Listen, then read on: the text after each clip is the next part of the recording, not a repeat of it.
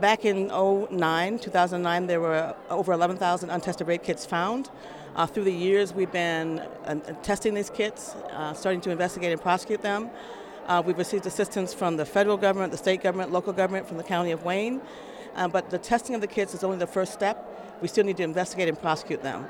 It's great to have them and get them all tested, and we're still in the finishing stages of that, but it doesn't bring justice to any of the victims just to test them. We still have to investigate each case as if it happened yesterday, and we have to also prosecute the cases that are prosecutable. So that takes an incredible amount of time and an incredible amount of effort, investigative and prosecutorial skills, and resources. And what resources do you need? To give you kind of an analogy, the city of Cleveland, who found about 4,000 kits, 2/3 less than ours, a couple years after we did, immediately they had resources. They had between 25 and 35 investigators.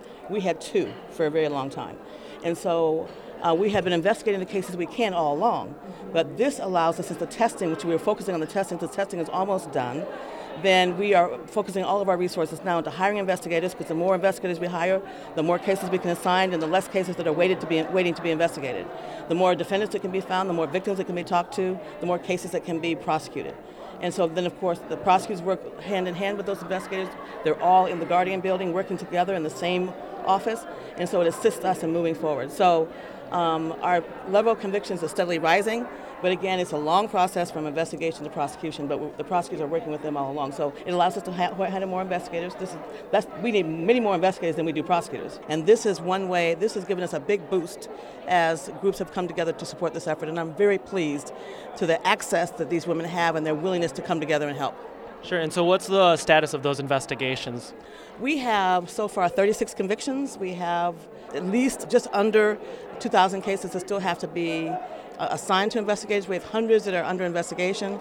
We have a lot of cases that are in the system, in other words, getting ready to go to trial.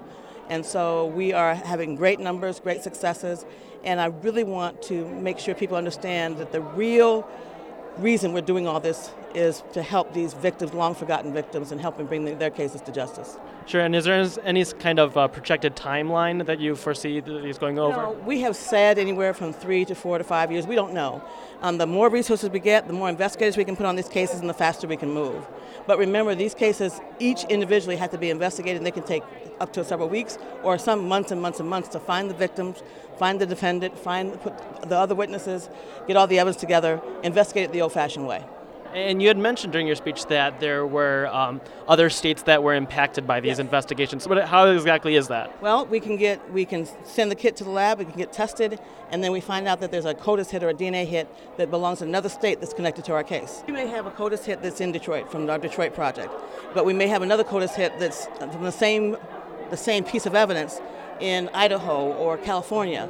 And so what we also, the Attorney General is assisting us with doing is contacting those cases in other states and trying to bring some justice that way as well. And sometimes we have to go to other states and extradite people here, the defendant here that's fled our jurisdiction.